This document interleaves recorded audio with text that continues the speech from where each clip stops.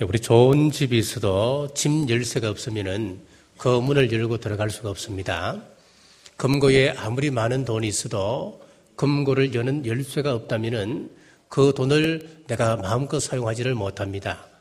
좋은 차가 있어도 자동차 키가 없으면 그 자동차를 운행할 수가 없습니다. 이렇게 열쇠는 문을 여는데 굉장히 중요합니다. 자, 우리 신앙인들에게도 세상적인 열쇠와 비교할 수 없는 중요한 열쇠가 있습니다. 그것은 바로 축복의 문을 여는 열쇠입니다. 축복의 문을 여는 열쇠는 바로 성품입니다. 자, 그러므로 우리는 성품을 잘 갖고 와야 됩니다. 성품은 습관에 의해서 형성되는데 사무엘서 말전은 이런 이야기를 했습니다. 우리가 생각의 씨앗을 뿌리게 되면 행동의 열매를 맺게 되고 행동의 씨앗을 뿌리게 되면 습관의 열매를 맺는다. 습관의 열매를 뿌리게 되면 성품의 열매를 맺는다. 성품은 우리의 운명을 결정짓기 때문에 이 성품은 참 중요한 겁니다. 그런 이야기를 했습니다. 자, 이렇게 성품은 중요하기 때문에 잘 관리하고 만들어 나가야 됩니다. 성품 속에 숨겨놓으신 이 축복을 우리가 찾아내야 됩니다. 자, 오늘은 절제 속에 숨어있는 축복이라는 제목으로 말씀을 선포하겠습니다. 자, 이 절제가 무슨 말이겠습니까? 영어 성경에는 셀프 컨트롤이라고 하는 단어를 썼습니다. 자기 스스로를 알맞게 조절한다라고 하는 그런 뜻입니다. 자, 절제의 성품이 우리에게 없다면 어떻게 되겠습니까? 예를 들어 사랑이 넘치는 사람인데 말이 너무 많다면은 그 말 때문에 사랑의 빛을 잃게 됩니다. 충성하는 사람인데 감정의 절제를 하지 못하여서 분노를 쉽게 낸다고 한다면은 그 충성은 또 빛을 잃게 됩니다. 자녀를 사랑하는 또 절제가 없다면은 그 아이를 망치게 됩니다. 절제가 없는 기쁨은 너무 가볍습니다. 상대방 집의 아이는 재수하고 삼수해도 대학을 못 들어가는데 우리 집 아이는 명문대를 졸업하고 성성장구한다. 그때는 이 기쁨을 절제해야 되지요. 또 절제가 없는 충성은 과로를 가져옵니다. 절제가 없는 온유는 부드러움이 아니라 유약한 인간을 만들어냅니다. 절제는 하나님께서 우리에게 주신 복을 지키는 지혜입니다. 자신의 감정을 절제하지 못함으로 해서 그 인생을 망친 사람은 성경에서도 얼마든지 많이 찾아볼 수가 있습니다. 이스라엘의 초대왕 사울에게 악신이 들었습니다. 악신이 들었을 때 사울이 들어가 수금을 타기만 하면은 그 악신이 떠나가는 귀한 역사가 일어났습니다. 또 한 번은 사울에게 악신이 또 들었어요. 그래서 다윗을 불러서 수금을 타고 있는데 이제 이 악신이 더 기승을 부리기 시작하는 거예요. 지금 다윗이 백성들에게 인기를 얻어가고 있는 그 모습이 너무너무 배가 아프고 자신의 자리가 위태로움을 느끼게 되는 겁니다. 그래서 수금을 타고 있는 다윗을 향하여 창을 던집니다. 사울은 자신을 절제하지 못하기 때문에 그 인생은 비극적 인생으로 끝이 나고 말았습니다. 하나님께서 천지를 창조하시고 인간이 쉴 수 있는 최고의 환경 에덴 동산을 허락해 주셨습니다. 그리고 이 에덴 동산을 지킬 수 있는 하나님의 법을 허락해 주셨는데 그것이 바로 절제의 법이었습니다. 에덴 동산의 모든 과실은 마음껏 따먹을 때 중앙에 있는 선악을 알게 하는 나무 열매는 따먹지 말라. 자, 그런데 이 아담이 불행하게도 에덴의 행복을 지키는 절제 계명을 지키지를 못했습니다. 결국 에덴 동산을 상실하고 말았습니다. 지금도 마찬가지입니다. 사탄은 육신의 정욕과 안목의 정욕과 이성의 자랑으로 우리의 행복을 빼앗아가려 합니다. 이때 우리는 어떻게 해야 할까요? 자, 사도 바울은 고린도전서 9장 25절에서 이기는 자들이 어떻게 절제해야 되는가를 비유적으로 우리에게 말씀합니다. 이기기를 다투는 자마다 모든 일에 절제하나니 저희는 석을 면류관을 얻고자 하되 우리는 썩지 아니할 것을 얻고자 하노라. 자, 이 말씀의 배경은 이렇습니다. 고대 고린도에서는 2년에 한 번씩 이스터미아라고 하는 운동 경기가 있었습니다.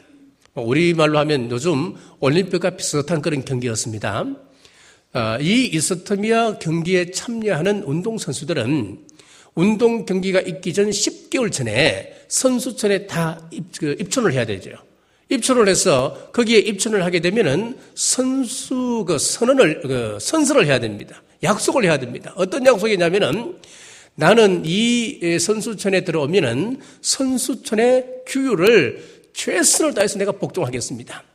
그리고 코치의 지도에 복종하겠습니다. 또 선수촌에 한번 들어가면 사랑도 할 수 없습니다. 한번 들어가면 내가 나오고 싶어도 마음대로 나올 수가 없습니다. 술을 마실 수도 없습니다. 이 선수촌에서 주는 음식만 먹을 수 있습니다. 이런 것들을 선선을 해야 됐습니다. 선언을 했습니다. 자, 이런 어려움을 이기고 실력을 키워나가는데 이 선수들의 이유가 단 한 가지가 있습니다. 왜 이런 어려움을 감수하고 10개월 동안 거기에 들어가서 자기 마음대로 하지도 못하고 마음대로 먹지도 못하고 온전히 여기서 시키는 대로 실력을 키워나가는 이유가 있단 말이에요. 그것은 바로 많은 관중들이 보는 앞에서 월계관을 서기 위한 그 목적 하나입니다. 이번에 17세 월드컵 축구대회에서 우리 어린 선수들이 우리 국민들을 참 기쁘게 했습니다. 이 어린 선수들이 그만한 실력이 올라가기까지 여러분 이 선수들이 얼마나 노력했겠습니까? 발톱이 빠져도 훈련을 쉴 수가 없습니다. 먹고 싶은 그 마음대로 먹을 수가 없습니다. 지금 17살 이하의 아이들, 이 아이들이 얼마나 친구들과 놀고 싶겠습니까? 여행을 다니고 싶겠습니까? 그러나 여행도 마음대로 가지 못합니다. 모든 일에 절제가 있으니까 이런 경기력이 나오는 겁니다. 반면에 수십억 연봉을 받고 있는 삼성 라이온즈의 3명의 프로 선수들 보십시오. 절제의 시험에 실패한 사람들입니다. 해외 원정 도박으로 하루아침에 그들이 쌓아왔던 모든 명예들 날아가 버리기 시작하는 거예요. 잃어버리는 겁니다. 아무리 실력이 있어도 절제하지 못하면 안 됩니다. 절제하지 못하면 지금까지 쌓아온 모든 영성들이 무너집니다. 절제는 자동차의 브레이크와 같습니다. 자, 요셉은 이것을 알았습니다.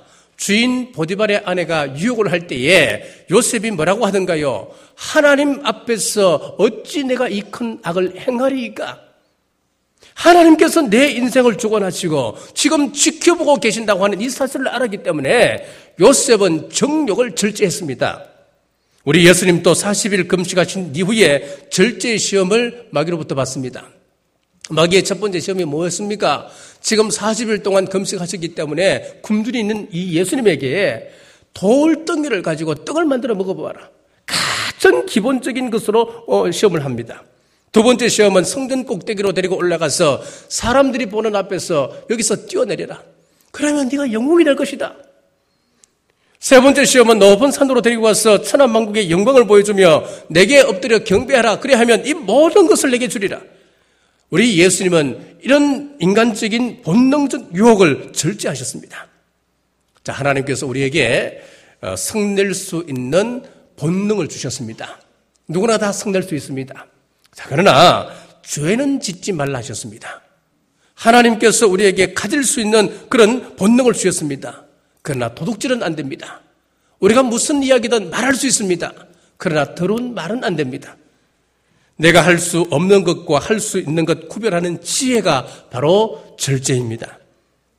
오늘 본문을 보시면은 그 이삭에게 두 아들이 있었습니다. 큰 아들 이름은 에서였고 둘째 아들 이름은 야곱이었습니다. 자라면서 에서는 사냥꾼이 되었고 야곱은 집안일을 돌보는 살림꾼이 되었습니다. 어느 날 에서가 사냥터에서 지친 몸으로 집으로 돌아옵니다. 마침 동생 야곱이 팥죽을 쓰고 있었습니다. 자신에게 먼저 그 팥죽 한 그릇을 달라고 했습니다. 그때 이 야곱이 늘 마음속에 품고 있던 비장의 카드를 꺼냅니다. 내가 이 팥죽 한 그릇을 형에게 줄 테니까 형이 가지고 있는 장자권을 나에게 팔라는 거예요. 여러분, 이 장자권이 뭡니까? 아버지의 대를 이어서 한 가정의 우두머리, 집안의 대소사를 처리할 수 있는 통솔권을 이야기합니다. 통솔권. 그리고 다른 형제들보다 아버지의 재산을 2배를 더 받을 수 있는 그런 권리가 있습니다. 그리고 세 번째는 제사장 직분을 수행함과 동시에 언약에 있어서 영적 축복의 상속자가 되는 겁니다. 자, 우리 영적으로 볼 때 이 장자권이라고 하는 것은 굉장히 중요한 그런 것입니다.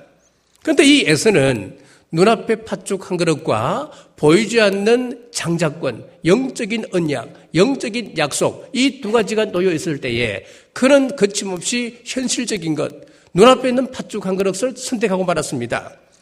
32절을 보십시오. 에스가 이르되 내가 죽게 되었으니 이 장자의 명분이 내게 무엇이 유익하리요? 그러니까 34절입니다.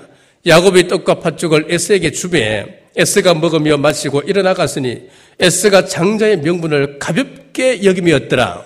현실주의자 에스에게서 영적인 것, 신앙적인 것, 이 장자의 명분은 그렇게 중요한 것이 아니었습니다. 왜냐하면 그 당시 최고 각광받는 직업이 무엇이냐면 사냥꾼이었습니다. 지금처럼 힘이 있는 사람이 덕세하고 그런 게 아니었단 말이에요. 덕세하는 시대였단 말이에요. 요즘은 꼭 힘이 있다고 이 세상 속에서 힘을 다 발휘할 수 있는 시대가 아니지 않습니까? 그런데 그 당시에는 힘 있는 사람이 최고였습니다. 그 마을에서 가장 인기 있는 사람이었습니다. 사냥꾼은 최고의 직업이었습니다. 사람들에게 인정받는 사람이었습니다. 그런 사람이었기 때문에 이 사람은 하나님의 도움이 별로 필요 없는 사람이었다고 본인은 스스로 생각했을지도 모르겠습니다. 자, 이에 대해서 히브리서 기자는 히브리서 12장 16절에서 17절에 이렇게 기록하고 있습니다. 한 그릇 음식을 위하여 장자의 명분을 판 에서와 같이 망령된 자가 없도록 살피라. 너희가 아는 바와 같이 그가 그 후에 축복을 이어받으려고 눈물을 흘리며 구하되 버림바가 되어 회개할 기회를 얻지 못하였느니라. 이 한 번의 실수로 에서는 영원한 하나님의 약속에서 제외되고 말았다. 그렇게 히브리서 기자는 말씀하고 있습니다. 나한테 주어진 축복을 간직하지 못하면은 하나님께서 허락하신 그 축복은 나와 무관한 것이 되고 말입니다. 자, 그럼 우리는 무엇을 절제해야 할까요? 무엇을 절제해야 하나님의 축복을 간직할 수 있겠습니까? 자, 첫째는 우리의 생각을 절제해야 됩니다. 마귀는 사람의 생각을 통하여 역사합니다. 요한복음 13장 2절에 보면 마귀가 벌써 시몬의 아들 가룟 유다의 마음에 예수를 팔려는 생각을 넣었더라. 가룟 유다가 유다에게 귀신이 뭐라고 합니까? 예수님을 팔 생각을 넣었다 그랬거든요. 그 생각이 들어왔을 때에 가룟 유다가 절제하지 못하고 예수님을 팔아버렸다. 그래서 이 가룟 유다는 영원히 구원에서 제외되고 만 사람이 되었습니다. 예레미야 6장 19절에 보면 생각이 얼마나 중요한지 알 수가 있습니다. 땅이여 들으라. 내가 이 백성에게 재앙을 내리리니 이것이 그들의 생각의 결과라. 그들이 내 말을 듣지 아니하며 내 법을 버렸음이라. 이스라엘 백성들에게 내리는 이 재앙의 원인이 무엇이냐 하니까 다른 것이 아니었습니다. 그 생각 때문에 하나님께서 그를 버렸다 그렇게 말씀하는 거예요. 하나님께서 그 생각을 버리고 재앙을 내리기 시작했다는 이야기입니다. 그러므로 우리는 가장 먼저 우리의 생각을 절제해야 됩니다. 자, 두 번째, 보는 것을 절제해야 됩니다. 창세기 3장 6절에 여자가 그 나무를 본 적 먹음직하고 보암직도 하고 지혜롭게 할 만큼 탐스럽기도 한 나무인지라 그 열매를 따먹고. 여기 보면은 제일 중요한 것이 뭐였습니까? 하와가 보는 것 때문에 시험에 들었다는 이야기입니다. 자꾸 마귀의 말을 듣고 그 생각이 자기 속에 머무는 겁니다. 그 생각을 따라서 그 다음 단계가 무엇이었습니까? 자꾸 보는 거예요. 그 선악과를 보니까 이야, 그 선악과가 아름다워 보이고 지혜롭게 할 만큼 아름답게 보이고 또 탐스럽기도 하고 먹음직했다 그랬거든요. 결국 보는 것 때문에 그 보는 것을 절제하지 못하고 따먹고 말미암아, 따먹으로 말미암아 이 생각의 절제를 하지 못하는 거예요. 보는 것을 절제하지 못하는 거예요. 지난 2007년 국민일보에서 이런 기사를 내었습니다. 전 세계 유해 사이트가 몇 개나 되느냐? 67만 5천 개였습니다. 전 세계 유해 사이트가 67만 5천 개. 그 가운데 대한민국이 차지하는 수가 얼마냐면 6만 4천 개라는 거예요. 6만 4천 개. 6만 4천 개의 엄난 사이트가 이 대한민국을 지금 덮고 있습니다. 수적으로 이야기하면 세계 2위고 인구 비례로 이야기하면 대한민국이 세계 1위입니다, 여러분. 엄난 사이트가 그렇게 이 대한민국을 지금 홍수처럼 뒤덮고 있습니다. 자, 눈이란 창문을 통해서 모든 것이 들어옵니다. 보는 것 절제하지 못하면 우리는 축복을 도둑맞습니다. 자, 세 번째, 감정과 욕망을 절제해야 됩니다. 잠언 25장 28절에 자기의 마음을 제하지 아니하는 자는 성읍이 무너지고 성벽이 없는 것과 같은 일이. 우리가 사람의 그 감정이 참 중요합니다. 그런데 이 감정을 절제하지 못하면은 성벽 없는 것과 같다 그랬습니다. 성벽이 없으면 어떻게 되겠습니까? 도둑들이 마음대로 드나듭니다. 적군들이 마음대로 드나듭니다. 우리의 마음은 초토화되는 겁니다. 물론 감정이 풍부할수록 우리 인생이 정서적으로 풍요롭습니다. 그러나 문제는 이 감정이 넘쳐 끌어 흘러버릴 때에, 밖으로 넘쳐 흘러버릴 때에 욕심이 되고 욕망이 되는 겁니다. 욕망이 되면 행복의 그릇은 깨어져 버리고 맙니다. 때문에 이 욕망이라고 하는 것은 수시로 우리가 잘라주어야 하는 손톱과 같다. 그런 비유를 우리는 듣게 되는데 참 가슴에 와닿는 그런 말입니다. 자, 네 번째, 우리의 말을 절제해야 됩니다. 야고보 3장 6절에 보면 혀는 불이요 이것은 인생의 바퀴를 불사른다 그랬습니다. 하고 싶은 말 다 내뱉는 것, 여러분 결코 좋은 것 아닙니다. 물론 내 마음은 편할지 모르고 시원할지 모릅니다만은 절제되지 않는 언어는 독침과 같습니다. 그렇기 때문에 말에 브레이크를 걸어야 됩니다. 그리고 다섯 번째, 일상적인 삶을 절제해야 됩니다. 우리의 생활을 절제해야 됩니다. 포도주 감별사들은 와인 한 모금으로 이것이 100년 된 포도주인지 아니면 30년 된 포도주인지 어느 지역의 포도주인지 정확하게 감별해냅니다. 이 감별사들은 자신의 미각을 지키기 위해서 어떻게 하는 줄 아십니까? 사이다, 콜라 같은 자극적인 음료를 마시지 않습니다. 맵고 짠 음식을 멀리합니다. 철저하게 절제의 삶을 삽니다. 자, 그렇다면 여러분 어떤 절제의 삶을 우리는 살아가고 있습니까? 내 속에 어떤 원망이 있는지요? 동료와 이웃에 대한 미움, 형제와 자녀에 대한 원망을 가지고 있지는 않습니까? 우리는 생각과 우리의 보는 것과 우리의 말과 감정과 삶을 절제하십시오. 아담이 생각과 보는 것을 절제하지 못함으로 그는 에덴 동산을 상실했습니다. 사울이 감정과 행동을 절제했다면 그는 왕권을 지켰을 것입니다. 절제하지 못함으로 하나님께서 예비하신 복을 지키지를 못했습니다. 절제는 예비해 놓으신 복을 지키는 그릇입니다. 자, 우리 가정에서 부부간에 서로 절제하지 못함으로 오는 그런 상처는 없습니까? 지적하는 말일수록 우리가 더 신중하고 더 조심하게 상대의 마음을 건드리지 아니하고 상처를 주지 아니하고 상대의 그 잘못을 지적할 수 있는 그 말을 잘 선별해야 됩니다. 선별해야 되는데 나오는 대로 말함으로 말미암아 상대에게 큰 상처를 주고 있지는 않습니까? 여러분, 이 부부간에 가장 우리가 조심하고 지켜야 될 그런 부분들입니다. 내 말을 조심하고 내 아내가 이 말을 통해서 어떤 상처를 받을지, 내 남편이 이 말 한마디로 어떤 상처를 받을지 우리는 조심하고 또 조심하고 어떤 단어를 선별해서 사용할지 다른 사람보다 더 소중하게 생각해야 될 것이 우리 부부란 말이에요. 섭섭하고 괘씸하다고 매번 분내면 행복할 수가 없습니다. 조금만 절제하면 행복할 수 있습니다. 분노를 절제하고 언어를 조금만 아끼면 행복을 지킬 수가 있습니다.